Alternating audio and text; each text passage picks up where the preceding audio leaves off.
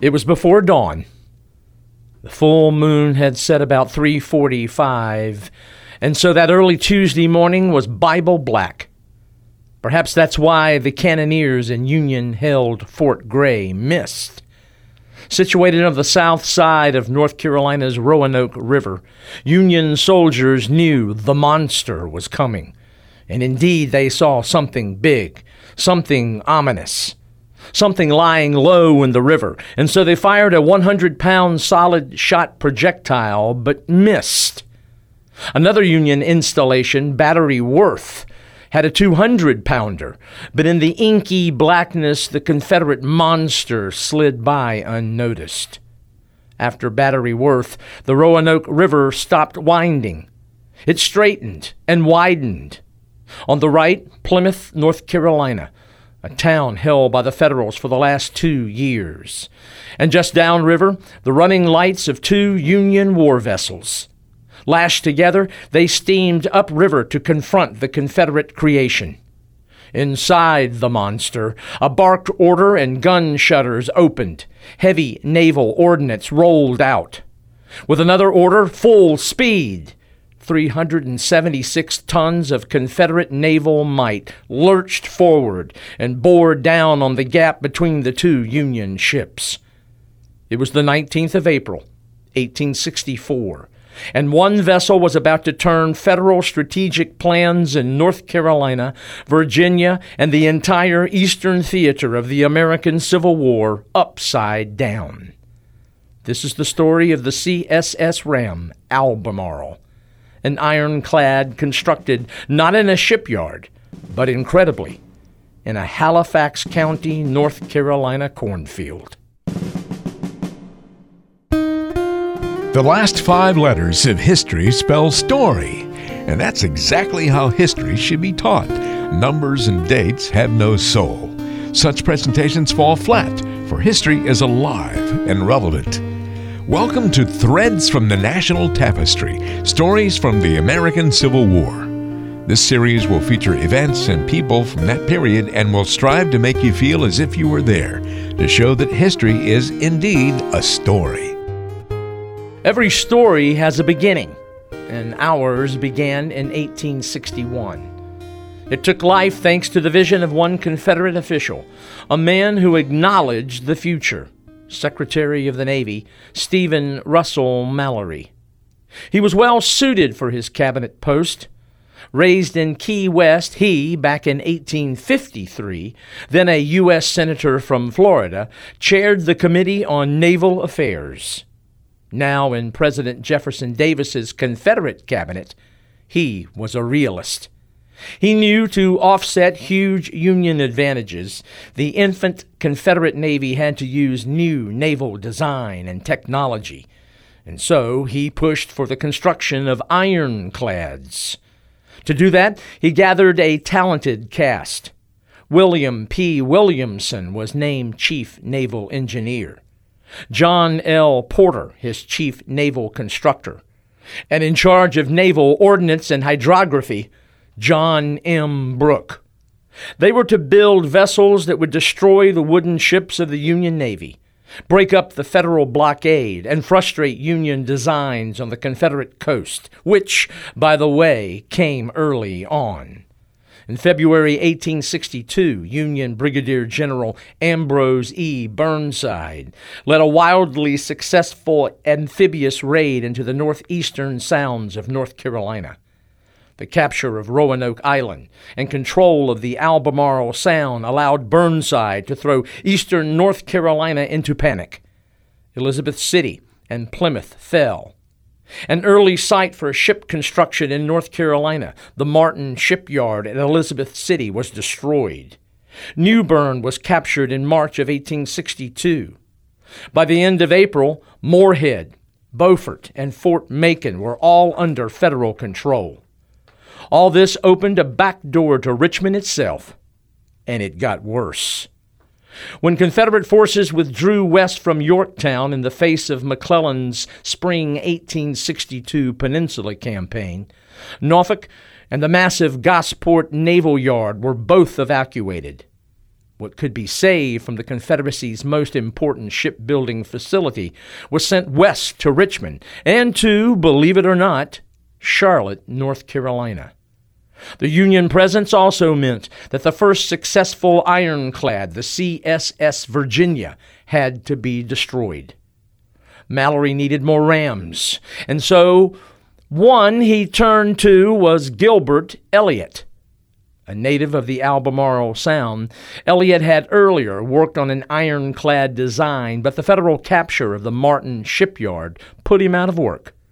His efforts frustrated, he joined the 17th North Carolina as its regimental adjutant. That's where Mallory found him. The Confederate government gave him a 2-year furlough from active service and ordered him back to his native North Carolina. Heavy responsibility for one who was not yet 19 years of age. Elliott teamed with Commander James W. Cook, who was to become the superintendent of a new shipbuilding site in North Carolina.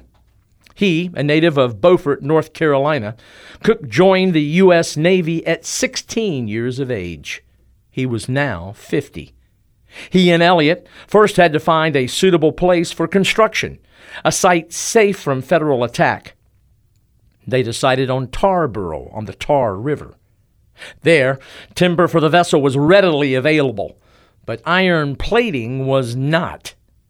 Since the North Carolina legislature did not support the Confederacy's iron-building venture, it would have to come from the Tredegar Iron Works in Richmond, and delivery would be a real challenge. Military conditions soon forced a move from Tarboro, and in March of 1863 they relocated to an old cornfield on the south bank of the Roanoke River, some 95 miles upstream from the Albemarle Sound. There, at a place known as Edwards Ferry, the slope to the river was appropriate for the task. The land itself belonged to William Ruffin Smith, Jr., who owned about 15,000 acres. There, assembled on the farm, was a portable steam sawmill and plenty of oak and yellow pine. Smith also had a forge on his property and available slave labor. For the site itself, stocks were built. Chief Naval Constructor John L. Porter envisioned a hull whose length would stretch 152 feet between perpendiculars. After completion, a draft of 8 feet. Tonnage was estimated at 376 tons, or 752,000 pounds. An above-water casemate would be covered with 5-inch horizontally placed yellow pine planks. Then over that, 4-inch vertically placed oak planks. There would be 6 gun ports, 1 fore, 1 aft, and 2 on each side. 2 propellers would be used, each to be cast at the Charlotte Navy Yard. To hasten construction, 2 more portable steam sawmills were added. Throughout April, May, and June 1863, the building of the hull and the framing of the casemate were completed. One can only imagine the challenges of building a ship in the middle of nowhere. The drilling machine was so old that drilling through freshly cut green wood was tedious. When iron plating arrived, it took 20 minutes to drill an 1.25-inch hole through a 2-inch iron plate. For caulking, cotton was used. Twisted into long strands and dipped into hot tar, it was tamped into hull seams to make the warship leak-proof. But no tightly wound cotton could control another form of leak. Union Secretary of War Edwin Stanton and Navy Secretary Gideon Welles were well aware that a Confederate ironclad was being constructed at Edwards Ferry, and so ordered raids. In July of 1864, Federal strikes from New Bern hit Greenville, Tarboro, and Rocky Mount. In Tarboro, another ram project taken on by Gilbert Elliott was destroyed on its stocks. To protect Edwards Ferry, Confederate Fort Branch was built on the Roanoke River to keep Union forces from moving upriver to get at the vessel while under construction. By September of 1863, 2 infantry companies, the 56th and 17th North Carolina, had arrived to bolster defense. In spite of Union efforts to delay or destroy, on October the 6th, 1863, horses, mules, and yokes of oxen dragged the vessel down ways that had been greased with barrels of lard. At 3 a.m., under a waning crescent moon, the ironclad ram was launched. As one observer put it, no vessel was ever constructed under more adverse circumstances. Truth be known, there were many problems before and after launch. Bickering between Confederate flag officer William F. Lynch down in Wilmington, Cook and Elliott at the site, North Carolina Governor Zebulon Vance in Raleigh, and Navy Secretary Mallory in Richmond. In fact, the vessel was launched long before Elliott and Cook wanted it to. But Flag Officer Lynch was so concerned about federal raids, he wanted the craft in the water so that it might be moved quickly. Testy words flew so badly between Lynch and Elliott that Lynch wanted the young shipbuilder removed from the project. But while he stayed on, he was forced to launch the unfinished ram long before he ever wanted to. 11 days later, the unfinished ram was towed 22 miles upriver to Halifax. Another problem with Lynch's meddling, the iron plates that were attached to the wooden layers of the casemate went on before machinery was completed inside the ship, so the iron plates had to be removed to finish the interior work. Then came potential assistance when military matters superseded political. On January the 2nd, 1864, Robert E. Lee reminded Jefferson Davis of the importance of recapturing New Bern, North Carolina. Lee believed the campaign so important that he agreed to send troops from his army in Virginia to assist the soon-to-be-completed Albemarle and another North Carolina ironclad in the making, the Neuse, which was being built down at Kinston. On January the 14th, 1864, James Cook was officially named to take command of the ironclad. Meanwhile, on-the-fly construction continued. We're not sure where the engines came from, but there were 2, each capable of generating 200 horsepower. Each drove a 3-bladed propeller. The iron plates were 7 inches wide and 2 inches thick. We're not sure of their length, but the plates were bolted to wooden layers 16 inches thick. The iron required, some 14 train carloads, reached Wilmington after successfully running the blockade on March the 7th. Once in the North Carolina port city, there was some Army-Navy haggling about which military branch had railroad priority, but that finally was hammered out. Despite all the construction problems, on April the 1st, the vessel matched many designs in its original plan. Its length was indeed 152 feet between perpendiculars. Its draft was still 8 or 9 feet. But something new. A ram had been added, and it extended some 18 feet and was made of solid oak covered with 2 inches of iron. Its end tapered to a 4-inch pointed edge. The casemate was octagonal and 60 feet long at deck level. Deck width, 32 feet. As Porter planned, the ship weighed 376 tons. Surface smoothness had been emphasized both inside and outside. From Halifax, the ship was ordered to move 54 miles downriver to the little North Carolina town of Hamilton, and on a Sunday, April 17th, 1864, while iron plating was still being attached, the ship was commissioned, the CSS Albemarle. About 3 p.m. that day, the ironclad reached Williamston, and the little southern town turned out en masse. There were picnics, carriages, filled rooms, and local inns. Many may have been surprised to see one of the Albemarle's crew members. His name was Benjamin H. Gray, and the 12 or 13-year-old was assigned the perilous job of carrying bags of gunpowder from the magazine to the gun deck.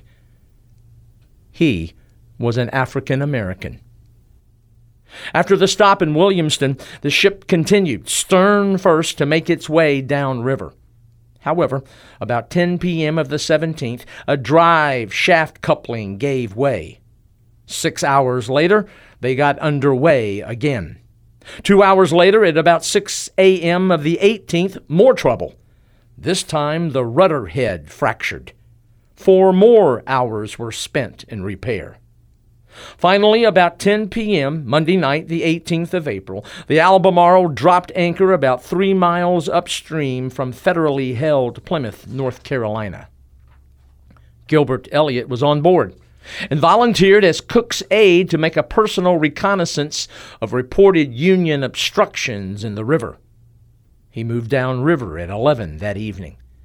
He found that spring rain runoff had raised the river some 10 feet, and therefore there was clearance over any planted obstructions. Elliott returned with that information about 1 a.m. of the 19th, and at 2:30 in the morning, Commander Cook ordered the anchor raised. It had taken 32 hours to travel 54 miles from Halifax. Now, in less than 3 hours, the Albemarle would experience its baptism of fire. At the command of "All ahead slow," the ram slid out into the middle of the Roanoke River. Elliott's earlier report was accurate. Obstructions posed no problem. Federal Fort Gray got off one 100-pound shell, but it was inaccurate. Battery Worth missed its chance to fire, but aware since 8:10 p.m. of the previous evening of the ram's descent, Federal ships were ready, and the Albemarle's crew spotted them just as the ram reached Plymouth. There, directly ahead, about a mile past town, the USS Southfield and Miami. The two vessels lashed together and on a course to intercept. In command of the Union vessels, Commodore Charles W. Flusser, and he ordered the two Union warships to open fire. Under attack, Cook ordered "all ahead full" and aim for the lashed space between the two Federal ships. The distance narrowed, and then impact. The Albemarle obliquely struck the Miami, which had been closer to the Confederate ram. About 10 feet of the Miami at its waterline bore the mark of collision with an ironclad warship weighing in at 376 tons. Planks on the Federal ship were almost gouged through, but it was Miami's sister ship that suffered the real brunt of Albemarle's attack. The 18-foot ram, encased in iron plating and tapered to a 4-foot point, knifed into the USS Southfield's starboard bow with a sickening thud. At 5 knots, 376 tons crashed through the Southfield's forward storeroom and plowed through to the Federal ship's fire room some 10 feet inside the hull. The Southfield immediately began to sink and, filling quickly, listed, and by doing so trapped the Albemarle's ram inside and started to drag the attacker down with it. Though Cook had his engines at full reverse before impact, his vessel could not break free. Meanwhile, the USS Miami now fired point-blank broadsides into the ram's port casemate. In fact, on the deck of the Miami was Commodore Flusser himself, personally manning an artillery piece. His third shot from the bow-mounted Dahlgren artillery piece ricocheted off the sloped 36-degree tallow-smeared iron plating of the Albemarle, and the shell exploded directly over his own gun. Several of his crew went down, wounded. Flusser was killed. Yes, killed by his own shot. Meanwhile, the Southfield hit the bottom of the river, and shifting as it came to rest on the bottom, rolled and freed the Albemarle. The Southfield had gone down in 3 to 5 minutes. The Albemarle, now freed, turned on the Miami. With its captain dead, that Federal ship turned and steamed away. It was 5:11 a.m. As the sun peaked over the horizon, the Albemarle dropped anchor 1 mile downriver from a town and region now precariously held by Federal forces. There, Albemarle, if you will, caught its breath. There had been only one Confederate casualty. Victorious, Cook and his crew awaited orders from a cooperating Confederate land force under the command of 26-year-old Lincolnton, North Carolina native Major General Robert F. Hoke. He had planned a coordinated land attack to coincide with the Albemarle's activity. While anticipating word from Hoke, the ram, the next day, steamed upriver for a mile and dropped anchor at still federally held Plymouth.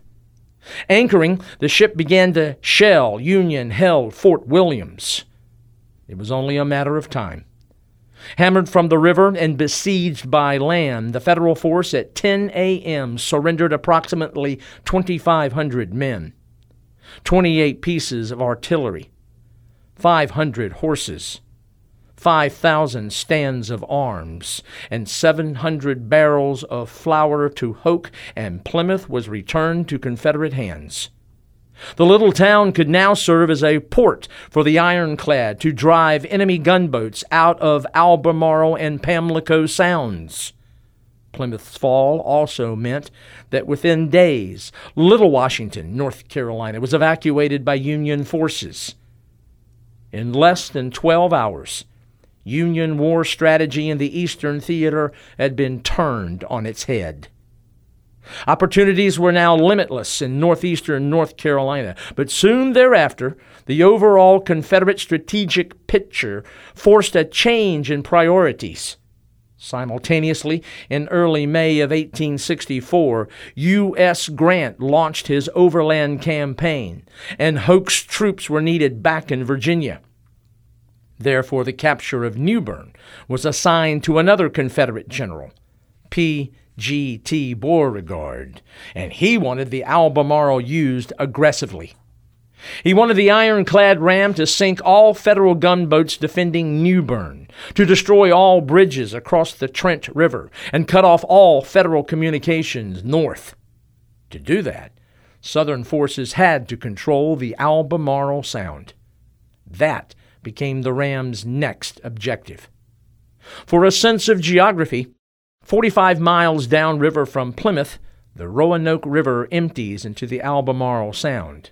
And in early May, the Albemarle, along with Confederate troops on the gunboat Cotton Plant and provisions on another vessel, the Bombshell, made their way downriver for the Sound.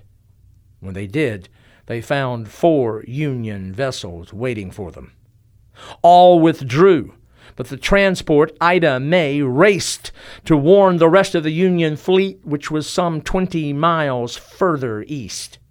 Albemarle followed, and so did her escorts.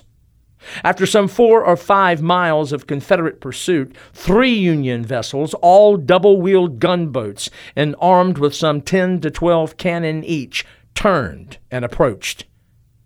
The date was May 5th. Up in Virginia on that same day, 2 Titans, Lee and Grant, violently collided at a place known as the Wilderness. Here, there would be armed collision in North Carolina's Albemarle Sound. At 4:40 p.m., Union Fleet Captain Melancton Smith hoisted flags signaling attack. The Mattabesett, 974 tons and 10 guns, led the charge. They came on in a double line, a gauntlet that threatened disaster, and the Albemarle steered to avoid it. As all closed, heavy naval ordnance barked, and with Union vessels swarming, the 3rd or 4th Union shot struck the muzzle of the Albemarle's aft gun and broke off some 20 inches of the gun's barrel. Incredibly, it was still serviceable. In less than 15 minutes after Smith hoisted his attack flags, his ships now literally surrounded the Albemarle. There was the 14-gun Wyalusing, the 12-gun Sassacus, and the 10-gun Mattabesett. To put this in perspective, the Albemarle, at 376 tons, was taking on firepower from ships weighing in at 2,922 tons, an 8-ton-to-1 advantage. The Bombshell, one of Albemarle's escorts, hauled in 3 places, lowered its flag, ran up a white one, and retired. Concentrating on the Albemarle, Federal fire aimed at the ram's open gun ports. They also tried to lob black powder bags down the Albemarle's single smokestack. Explosives were tossed into the open lattice top of the casemate, and efforts were made to cut down the ram's colors mast. In the ensuing melee, the USS Sassacus bore down, and at 11 knots rammed the Albemarle. It struck the Confederate ship at her starboard knuckle.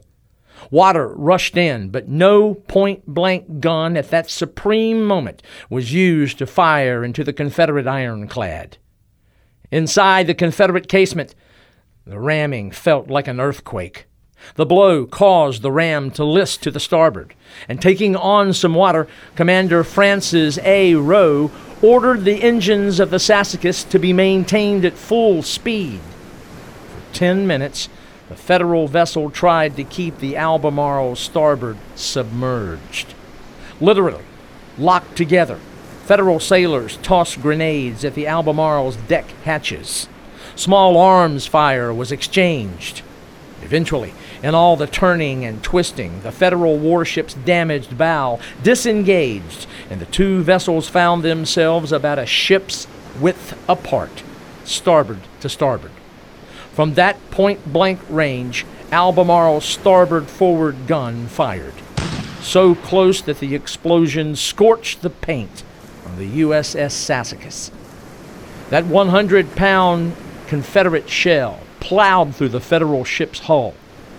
Dispensary, coal bunker, starboard boiler, engine room, passed between the ship's cylinders and main condenser, through steerage and wardroom bulkheads, a door, furniture, magazine screen, and finally lodged in a stateroom. Steam poured from the ruptured boiler. It killed 1 sailor instantly and badly scalded another. As the Sassacus listed, the Albemarle continued to fire, and Union Commander Rowe knew his ship was in trouble. With great effort, he turned his vessel and limped out of the fight.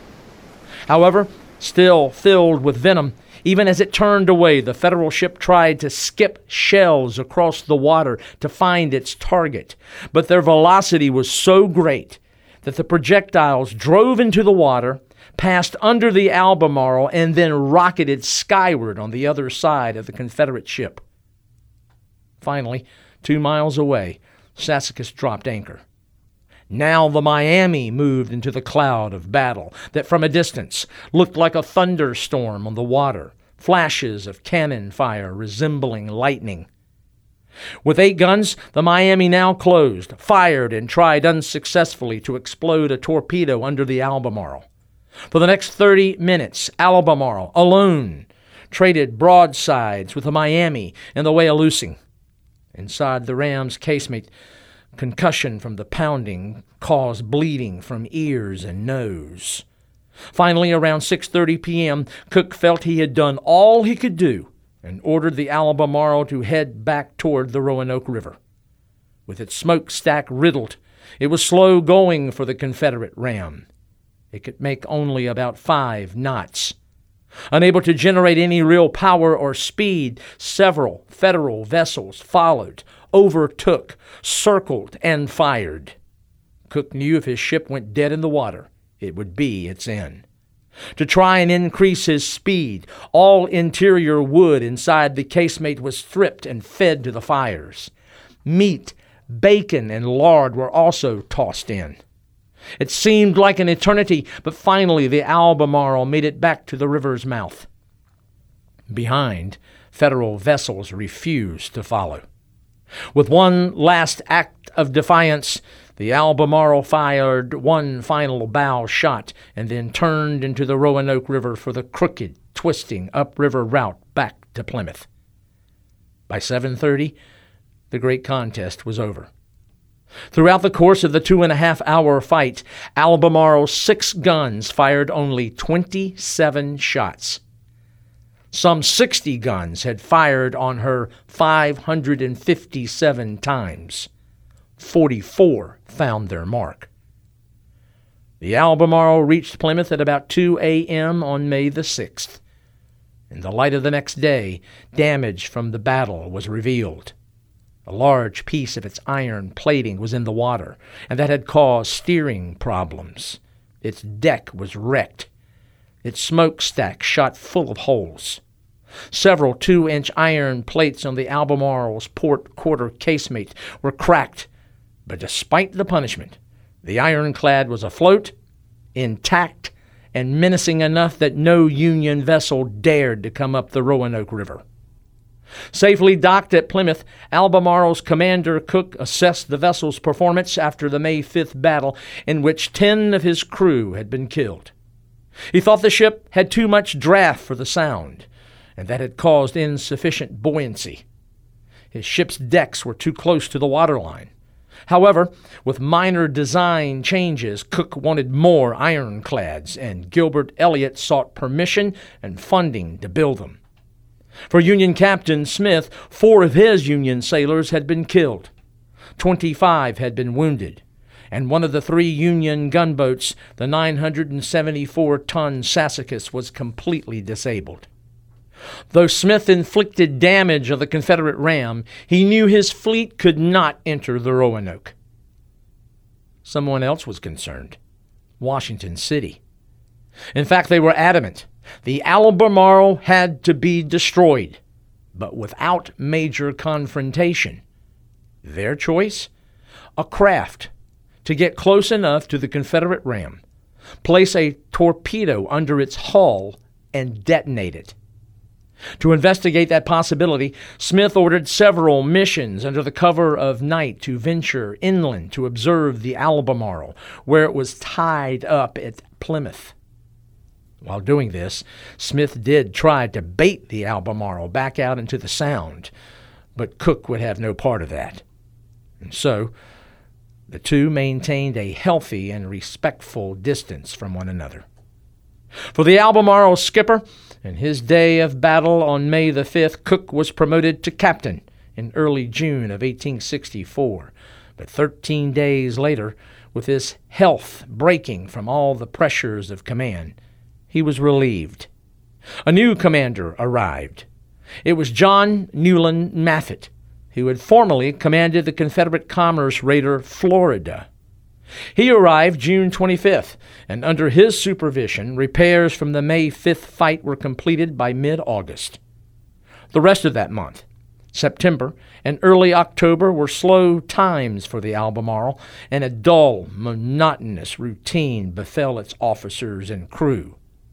Controversy also reigned as the powers that be debated what to do with the inactive vessel, but things were definitely afoot on the Union side. On July the 5th, a federal naval officer reported to the headquarters of the North Atlantic Blockading Squadron. That day, Acting Rear Admiral Samuel P. Lee, third cousin to Robert E. Lee, met with a Lieutenant Cushing, younger brother of Alonzo Cushing, who gave his life on Cemetery Ridge on the climactic third day at Gettysburg. The 21-year-old William B. Cushing was tabbed to lead a torpedo attack on the Confederate ironclad. Cushing preferred a large-scale attack, but finally agreed to the use of a torpedo. By the time he arrived in North Carolina's Albemarle Sound, several observations had been made of the docked Confederate ram at Plymouth. The Federals knew the Confederate vessel was protected by large timbers, which completely surrounded her as she lay docked. We're not sure, though, if they were aware of a Confederate command change. On the 9th of September, 1864, Commander Maffitt was reassigned to Wilmington, North Carolina, where he took command of a new blockade runner, the Owl. Enter Lieutenant Alexander F. Warley, and conditions for the Albemarle and her crew deteriorated. He inherited a politically enforced inactivity, persistent repair problems, and a sense of apathy that permeated his entire crew. Perhaps they might have snapped out of their lethargy if they knew what Lieutenant William Cushing was up to. It was near the end of October, and he was looking for volunteers.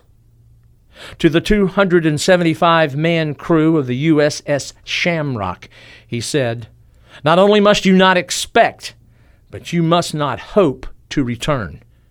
I can promise you nothing but glory, death, or possibly promotion. We will have the satisfaction of getting in a good lick at the rebels. That is all." Unbelievably, every man stepped forward to volunteer. He handpicked 14 and headed out for Plymouth the night of October the 26th. That night, there were low-hanging clouds when they reached the mouth of the Roanoke River. They were in a steam tug with a 20-foot-long spar which protruded from its front and a 150-pound powder canister secured to its end. Conditions were not favorable. Because the tide had ebbed rapidly, the tug ran aground. By the time they freed the craft, it was around 2 a.m. of the 27th, and fearing they would run out of darkness, Cushing called off the mission until the next evening. He made mental notes, though. Next time, the tug's engine would be enclosed in a box and muffled with tarpaulin. And behind the tug, he would tow a cutter that would carry 2 officers and 11 heavily armed men. They would be used to subdue and capture any Confederate pickets that might sound an alarm. At 8:30 p.m. of the next night, a Thursday, the 27th, with light winds out of the south, Cushing and his men again approached. It was cloudy. There was intermittent rain. At 11:28 p.m., they reached the mouth of the Roanoke and started upriver. As they did, the rain thickened and the winds increased. On board, Cushing ordered complete silence. Though he had a torpedo, he hoped he wouldn't have to use it. Rather, he wanted to steal the Albemarle. To assure complete stealth, they moved under tree branches close to the river's right bank. About a mile from Plymouth, they slipped past Confederate pickets atop an old sunken wreck, Albemarle's first victim back in April, the USS Southfield. And then, there in the distance, Cushing saw a dark mass. It was the iron-plated beast, moored to the wharf. Earlier that night in Plymouth, there had been a dance and feast.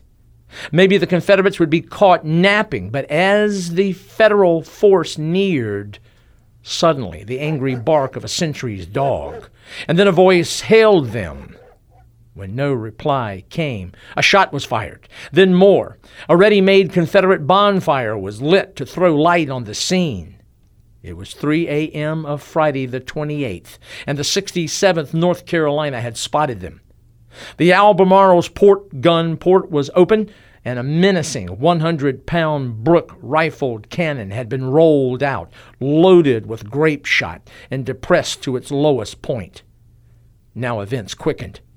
Cushing severed the line to the trailing cutter, and his vessel and crew veered toward and past the Confederate sentries atop the sunken Southfield.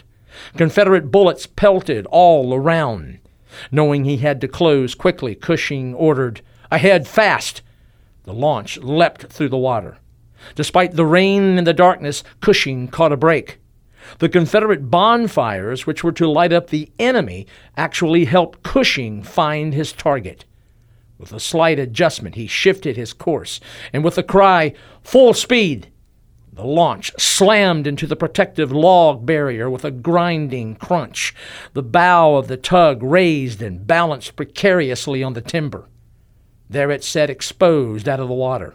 The impact threw Cushing. He stumbled but regained his footing. Looking up, he found himself staring directly down the barrel of the Albemarle's grape-shot-filled cannon. It was only 10 to 15 feet away. He heard orders from inside the casemate to prepare to fire. Seconds raced, and yet to Cushing, it all seemed as if in slow motion. He winced the torpedo boom down, and with fire all around him, he waited for the torpedo to submerge. As he labored, he felt his clothes pull, tug. Confederate bullets tore at him. The back of his coat was shot away. One bullet cut away the sole of one of his shoes. Now, with his right hand, he pulled the release cord, counted to 5 as the torpedo left the spar and floated up under the ironclad's hull. Then, with his left, he pulled the trigger pin cord. There were 2 explosions. One was muffled. From under the ram's hull, a tremendous wave of water erupted. The torpedo had detonated. The other blast, Albemarle's cannon roared. Hot grape passed just over his head. Then the wave of water caused by the underwater explosion flattened Cushing's tug. It swamped the craft and his crew. Those still alive panicked. Cushing's torpedo had blown a hole under Albemarle's port quarter knuckle, big enough to drive a wagon through. Though there was only one Confederate casualty, the ram of the Roanoke went down quickly. Only its pilot shield and smokestack remained above water. Immediately after the 2 explosions, Cushing shouted, "Men, save yourselves!" All dove into the cold water of the Roanoke River. Some held onto the log boom, some to the floundering launch. Unobserved, Cushing and 3 others swam away from the wreck. Later, 2 died from exhaustion and exposure in the cold water. Angry Confederates searched everywhere for Union survivors. When they neared Cushing, hiding in dark waters, submerged each time. After what seemed an eternity, he finally reached shore downriver from Plymouth. Too weak to go on, he stayed there until daylight. He stumbled through swamps and hugged to low-lying ground all through the day and night of the 28th. Luckily, he found a skiff and paddled his way down into the Sound. There, he hailed the USS Valley City. Pulled from the water and onto deck, he collapsed. Of some 28 men, he and only 1 other survived the attack and successfully escaped. By 11 p.m. of the 28th, they were on the Shamrock and confirmed the sinking of the Albemarle. For the Confederates, there was embarrassment and anger. In particular, Lieutenant Worley blamed his pickets. Making certain that the Federals could not salvage anything from the sunken ram, he ordered the forward and top sections blown up. It was a wise move, for the Federals immediately took measures to reconquer the area. Plymouth, indeed, was recaptured only 3 days later. This new incursion was the beginning of the end of the war in northeastern North Carolina, and by April of 1865, Confederate officials saw the handwriting on the wall. Vessels still under construction at Edwards Ferry were destroyed. And back in mid-March, what was left of the once feared Albemarle was razed by Union authorities. On the day after Lee surrendered his Army of Northern Virginia at Appomattox, the wreck was towed to the Norfolk Navy Yard, and upon its April 27th arrival, was valued at $92,444. Estimated cost of repair, $21,500. The United States Navy purchased the ship at $79,944 and placed the vessel in out of commission status. And so it sat there in Norfolk, rotting until October 1867, when it was sold at public auction to J.N. Leonard and Company for anywhere from $2,500 to $3,200. The once mighty Confederate ram was more than likely scrapped for salvage. An inglorious and most unmilitary end to the career of what once was a terror for the United States Navy. It was created to hopefully turn the tide of the war Its destruction ensured the fate of a doomed Confederacy.